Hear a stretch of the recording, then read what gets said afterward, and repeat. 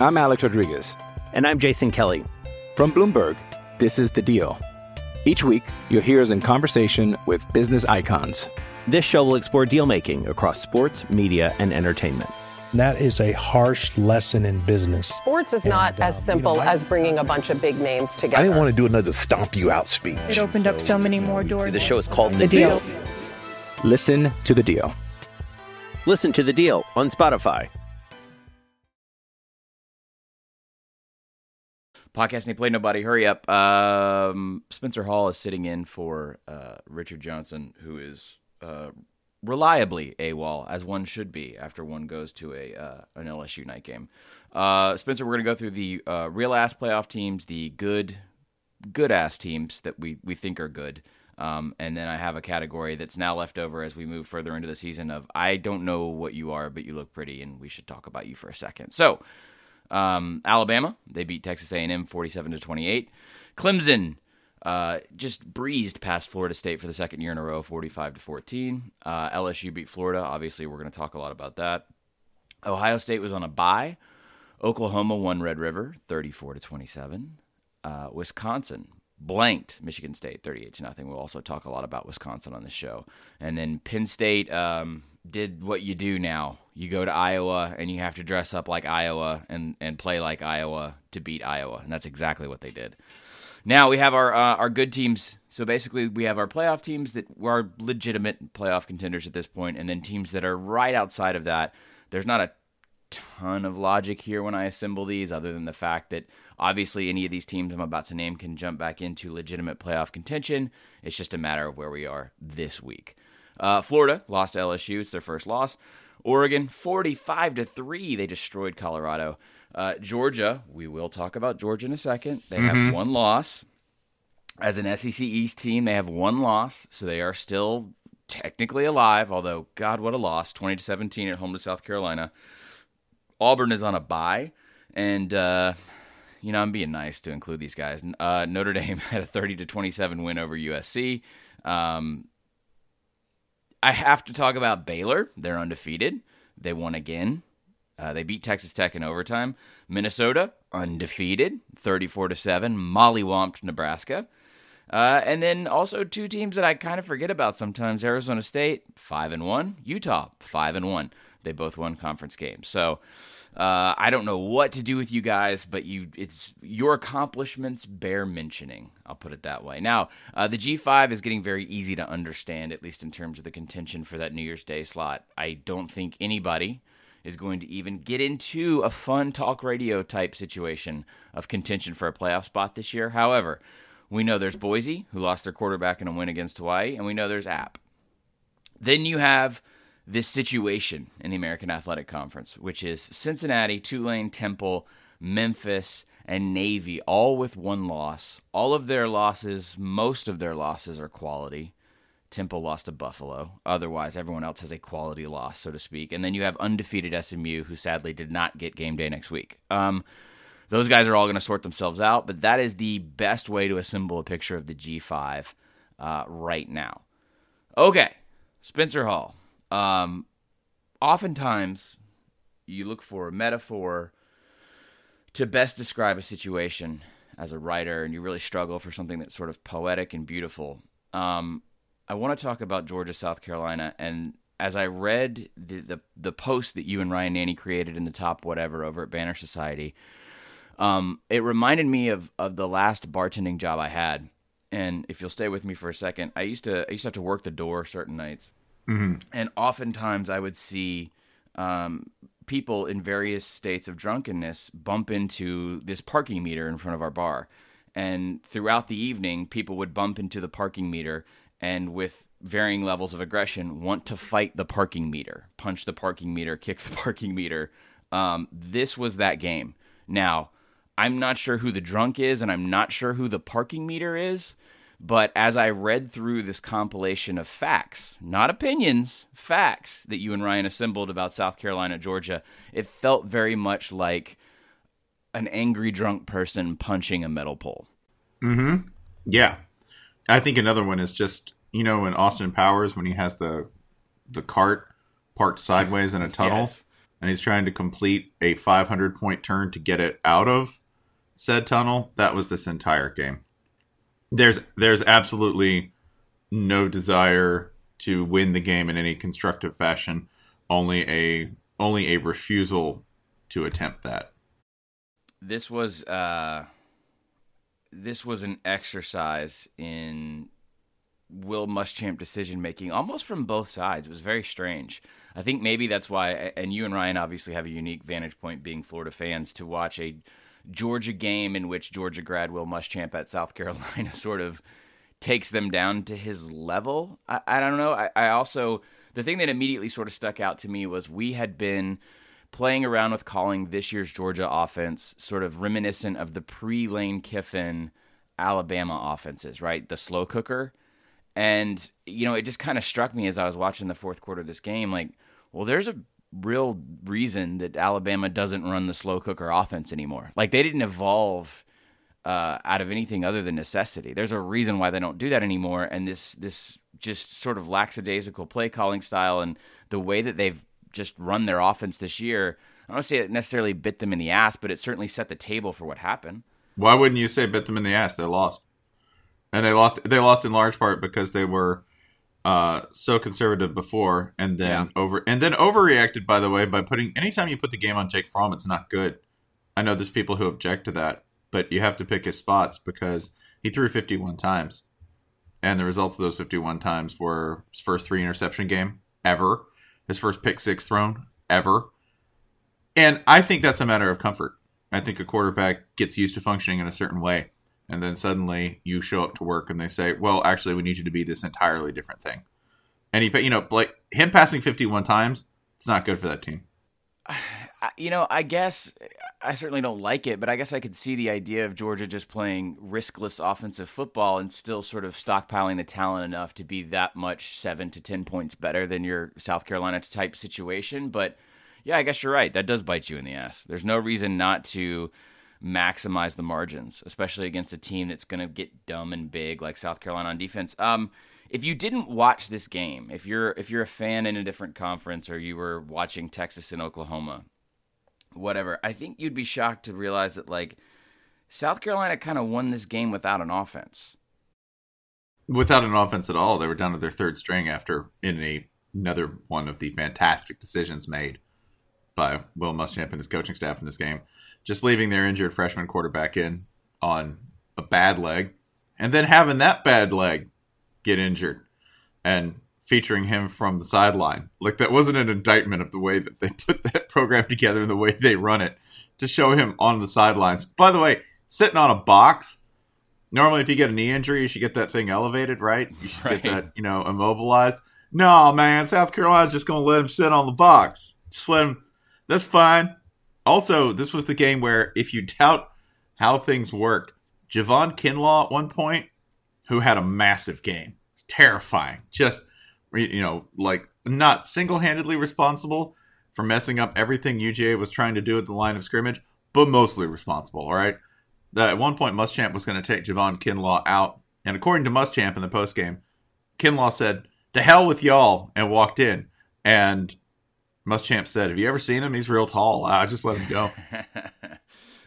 Specifically, what I was mentioning in terms of offense was that South Carolina got the touchdown off the pick 6 from Fromm, and then that was their only touchdown, as you guys note, in the last 3 quarters in both overtimes. Yeah, but you could have guessed. You could have guessed that, right? That's amazing. If I'd said, yeah, they only got 1 TD, you'd go, oh, fumble recovery, pick 6. Because the rest of it's just going to be field goals and accidents from that point on out.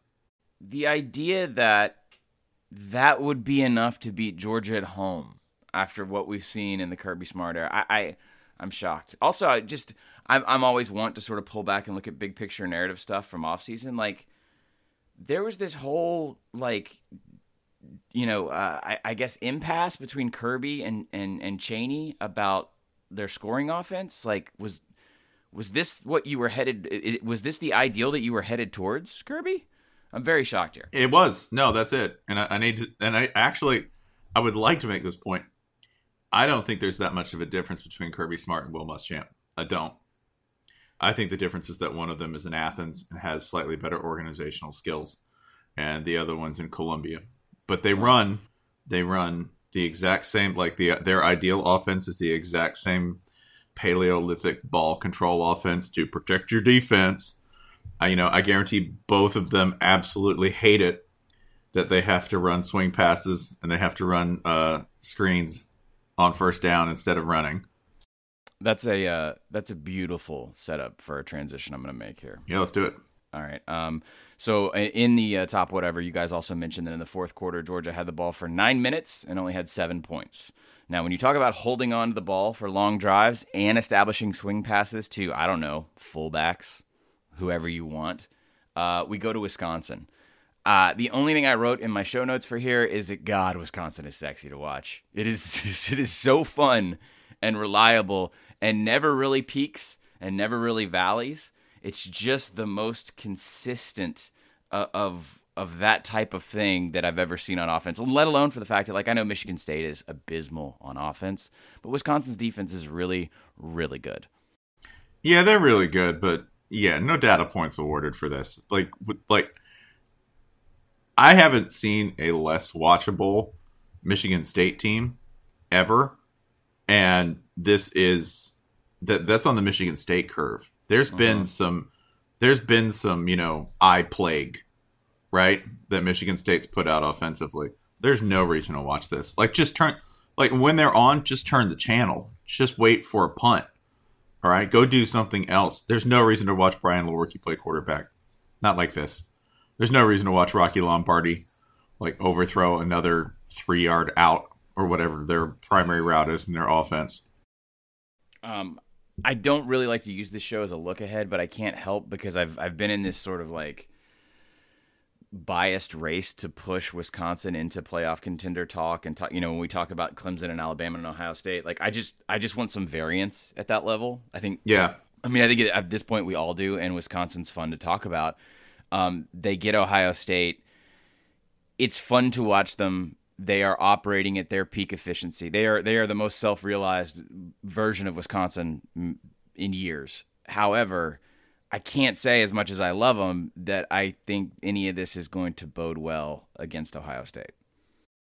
No, I don't. I think actually what you'll end up with in Wisconsin, you'll end up with a game that looks a lot like LSU Florida looked, because you'll go, man, dominating time of possession, and right now, if you go, who holds the ball longest in college football? It's Wisconsin, right? Mm-hmm. They're up around 37 minutes a game. You're just not going to touch it that often. However, in the 23 minutes you do get, Ohio State, they might be scoring once every other minute there. There's not a whole lot more we can say about Wisconsin other than the fact that it's fun. It creates a little bit of variance, and I'm hoping for the best. If nothing against Ohio State, again, just for something to explore at that level. Real fast, did you take anything away from Red River other than what sort of seems to be laid out for us, which is that Oklahoma is better? Jalen Hurts, they're good enough for Jalen Hurts not to be exceptional, make bad decisions, and then also Texas is a really, really bad back end in their defense, and they can't tackle. Other than Oklahoma managed to make Sam Ehlinger uncomfortable, and I think that's to their credit. If you go, okay, well, what can you take from this that maybe you didn't already sort of know? I think the thing you can take away from it is that Oklahoma defensively kept Ehlinger to nothing. He was in Jake Fromm average territory, right?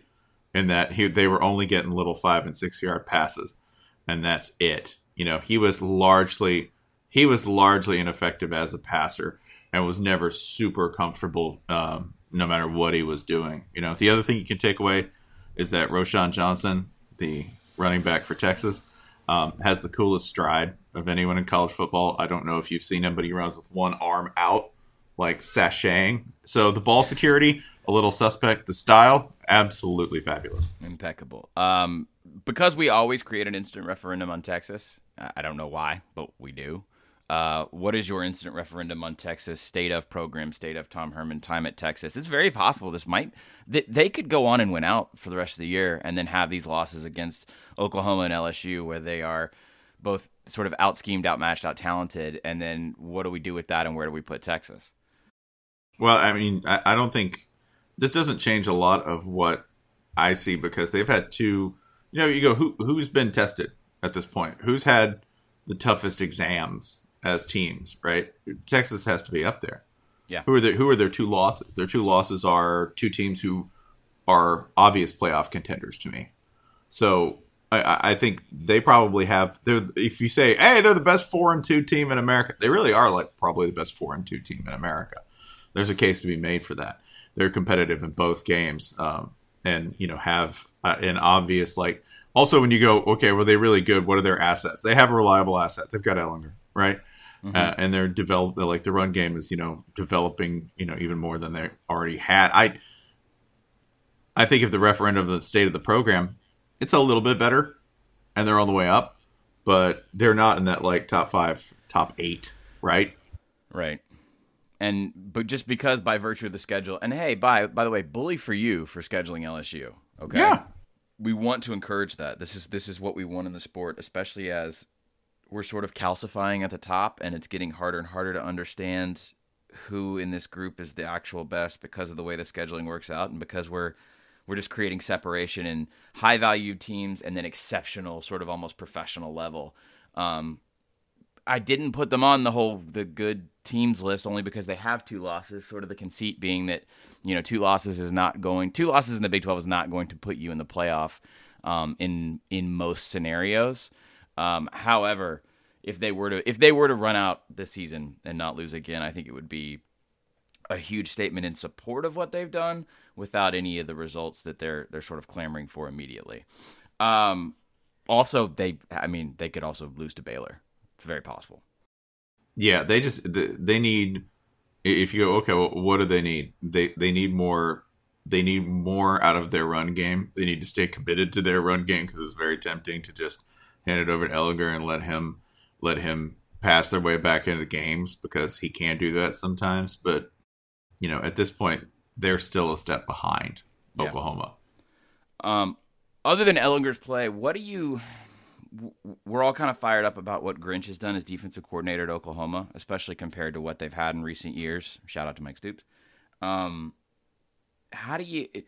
Is it that obvious that they're better on defense? Because again, when you box score watch this, and opposite goes what I just said about South Carolina and Georgia. If you were to just look at this and not watch it, you would think it's roughly a Big 12 game, but Oklahoma does look better on defense. Oklahoma seems to have a defense that might be able to answer a call in the playoff. Yeah, if you're looking for what's really improved so far, it just feels like they're more organized and attentive against the run. Like they've managed to in 6 games at this point, right? Hold everybody to what I would assume you would go, all right, that's, considering how much y'all score, that's extremely respectable. 31 points in game 1 against Houston. And then we got nothing but a bunch of people with fake IDs, 14, 16, 20, right? And then you give up, and you give up 27 in your rivalry game to Texas. To me, that says that consider the amount of, consider your own definition of game control, right? Mm-hmm. When you are scoring as much as they do and in the way that they do, that's acceptable. That's beyond acceptable. That's good. And here's another thing. Oklahoma's going to be able to control games late a little bit better than they might have previously, because they're more than willing to let Jalen Hurts run, right? Yes. So it's not like they're going to be able to grind out fourth quarters, but they're going to keep the ball on the ground, and they're going to take a different kind of toll on you late, and that's going to protect the defense as well. It really is a compliment to Lincoln Riley, and that the one question everybody had about Hurts going to Oklahoma was how physical were they going to let him be? And the answer is sort of to his leisure, and I think it makes him more comfortable when he has the ability to do that. I'm Alex Rodriguez. And I'm Jason Kelly. From Bloomberg, this is The Deal. Each week, you'll hear us in conversation with business icons. This show will explore deal-making across sports, media, and entertainment. And that is a harsh lesson in business. Sports is not as simple as bringing a bunch of big names together. I didn't want to do another stomp you out speech. It opened up so many more doors. The show is called The Deal. Listen to the deal.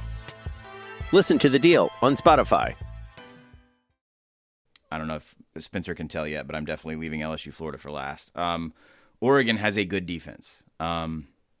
The box score again on Colorado jumps out at you, but this Oregon defense relative to what plagued this program for the last couple years and the atrophy that they experienced on that side of the ball going back from sort of the end of the national title run against Ohio State until last season, Mario Cristobal is seemingly coming through on his promise to SEC eyes as much as you can at Oregon. Their offense looks similar to that. He talks a lot about line play. They're getting better at line play. It seems like they have a defense now that could carry them through. And then as messy and hard to understand as the Pac-12 is, they seem to be the constant. And by the way, like you go back to the underthrown pass for the touchdown for Auburn from Bo Nix, and that's the difference between us talking about undefeated Oregon. Yeah, by the way, this is also to say that Oregon's defense is timely. Their offense obviously got them out to a nice, solid lead in coordination with the defense's effort, but Colorado was productive. It wasn't like they didn't get first downs. They got 22 first downs against Oregon, and they got 3 points out of it thanks to pressure. And that's mostly on Montez. But remember, Montez is a great quarterback. He's great. He's been phenomenal for Colorado. That wasn't coming out of nowhere, right? It's not like they got a mark. No, man. They got, people's Heisman favorite, Montez. Bill Connolly would say this. Every defensive coach I ever talked to would say this. This is why you look at points per drive. This is why points per drive and what you're doing once you're past the 35, once you're past the 30-20, this is the most important and most accurate way to determine the value of a defense. Points per drive. So let them run up all over you, and then if you can stop them, create turnovers, or stall them out in the red zone, it's just as successful as a 3-and-out, especially when you have that offense on the other side. By the way, Oregon goes to Washington next week, so that's whatever Washington is, which I don't really understand. It's as much of a measurement as we'll get for a while. All right, Louisiana State, Florida. There's no unique take on this as far as I'm concerned. It is a little strange for me to talk about Ed Orgeron's masterful ability to diagnose the offense and get the hell out of the way, and also bring in someone with radical sort of non-SEC big ball ideas. It has worked. They are good. Florida is as much of a measuring stick as they've seen. I think Florida's better than Texas, and I say this with no real criticism of Florida. I think you wrote it pretty well in the top whatever, where you said, hey, it's just one or two things. It's just a penalty that stalls a drive, or it's a single turnover, and then you're just not going to be able to keep up in the foot race. Yeah, you're not. You can't flinch. It's not a matter of, okay, you can make some mistakes and get back in the game. No, they'll drop you. You won't be able to see them on the horizon if you blink once or twice. There's a point in this game in the fourth quarter where I believe it's 35-28 LSU, and Florida's driving. They've got like a 12-play, 76-yard drive going. They get down into the end zone, and then Kyle Trask throws a pick, and next drive, in under 2 minutes, LSU goes down, smokes the Florida secondary, and scores a long TD to make it 42-28. That's there's your 14-point swing, right? Mm-hmm. Florida could sit there all day, grind up yards, score, right? Because they did plenty of scoring on LSU's defense. If you want to have a concern about LSU, make it that defense, because they got, for a half, Florida did whatever they wanted. And in the second half, even, they were pretty productive. So, giving up as many yards as you did to Florida, that should be a concern. Like, I don't want LSU fans or anyone looking at LSU to go, defense is fine. No, man. It's 28 first downs. Like, you give up. Kyle Trask is on his fifth start ever. like since high school, and like including high school, and he threw for 300 yards on you in Baton Rouge. So there's a legit concern. Like when people say, well, Bama's going to hang 60 on him. Yeah. LSU might hang 61. Right. Exactly. They're more than capable of it at this point, because what they have done in freeing up Joe Burrow to make reads, get rid of the ball fast, and then, do whatever they want with the opposing defense. It's just been extraordinary. It's not fair to let LSU figure out that their skilled players who have been just as good or better than everyone else's do better in space. It's just not. But hey, it's happened. At least they got rid of the guy who was responsible for that old offense. This is something we've talked about for the better part of 20 years. That if you were successful in introducing the concept of modern offense to Louisiana football talent, that this would be the result. This is why I'm hesitant to say it's a sea change, or they still have Alabama, and knowing LSU and their fans as well as I do, it's just the one measurement of beating Alabama, and that has not happened yet. However, this does feel fundamentally like a change, more of a permanent change than I think we've seen since Nick Saban went to that program a long, long time ago.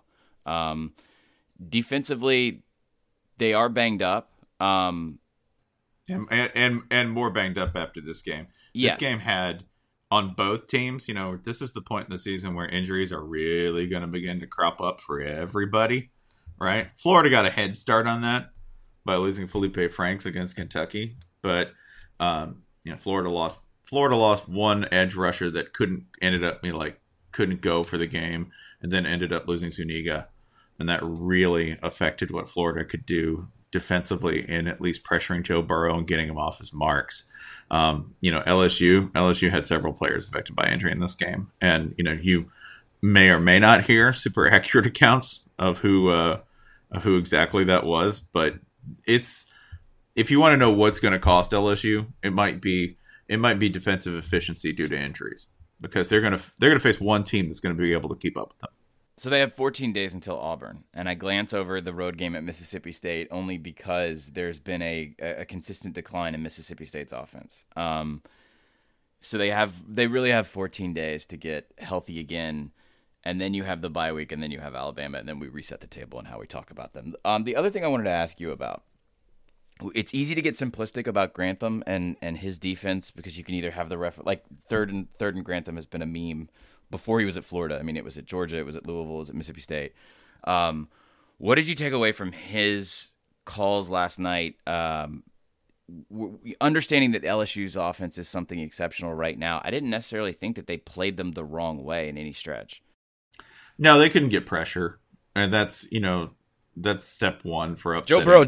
Joe Burrow was clean all night.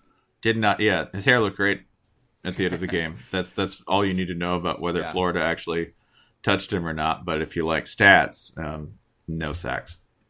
Like they did not sack him. They also did not turn the ball over, which is what a pressure defense would like you to do. Right. He went 21 for 24, which even by Joe Burrow's lofty standards is a hell of a night. And worst of all, if you go, okay, well, what did they do wrong?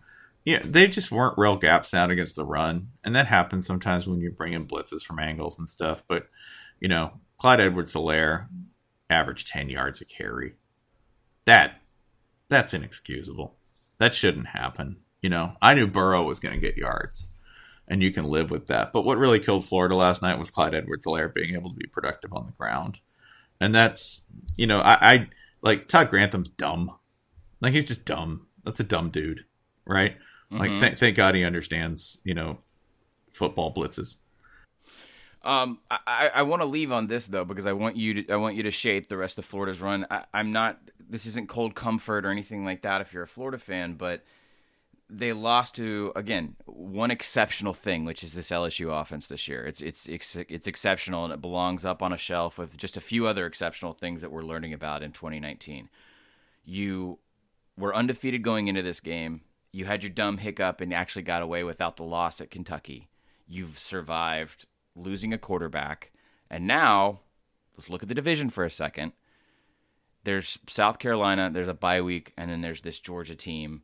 And then after that, it's Vandy, Missouri, a bad Florida State team. Okay? So this in no way knocks Florida really out of anything. No. And is as clean and manageable a conference loss as you could get to then be back in Atlanta. Yeah, or just to say, hey, considering that we lost our starting quarterback, right, and have had an injury, like several key injuries on defense, this in for terms of your overall development arc as a program, that's fine. That's the whole point of the LSU rivalry, by the way, so that you can actually play somebody, still be alive for division rights, and do it in environments that tell a lot about each team. Florida could have been 35-35 in the fourth, easy. Easy. Right. That's on the road in Death Valley against an offense that I'm pretty sure can cut anyone in the country to shreds. And we were right there. I feel okay about that. You don't like losing, but you have to feel really good about the prospects down the road. That also says to me, oh man, we play South Carolina next week. The only thing that makes me feel better about playing South Carolina next week is that they just did something good. And the chances of them doing two good things in a row intentionally, it's not there. That would be exceedingly against South Carolina's identity. I'll put it that way. Spencer Hall, I appreciate it. It was a fantastic week. It was a very good week of college football. Don't necessarily look at the schedule next week, but let's just talk about how good this week was. Thank you, sir.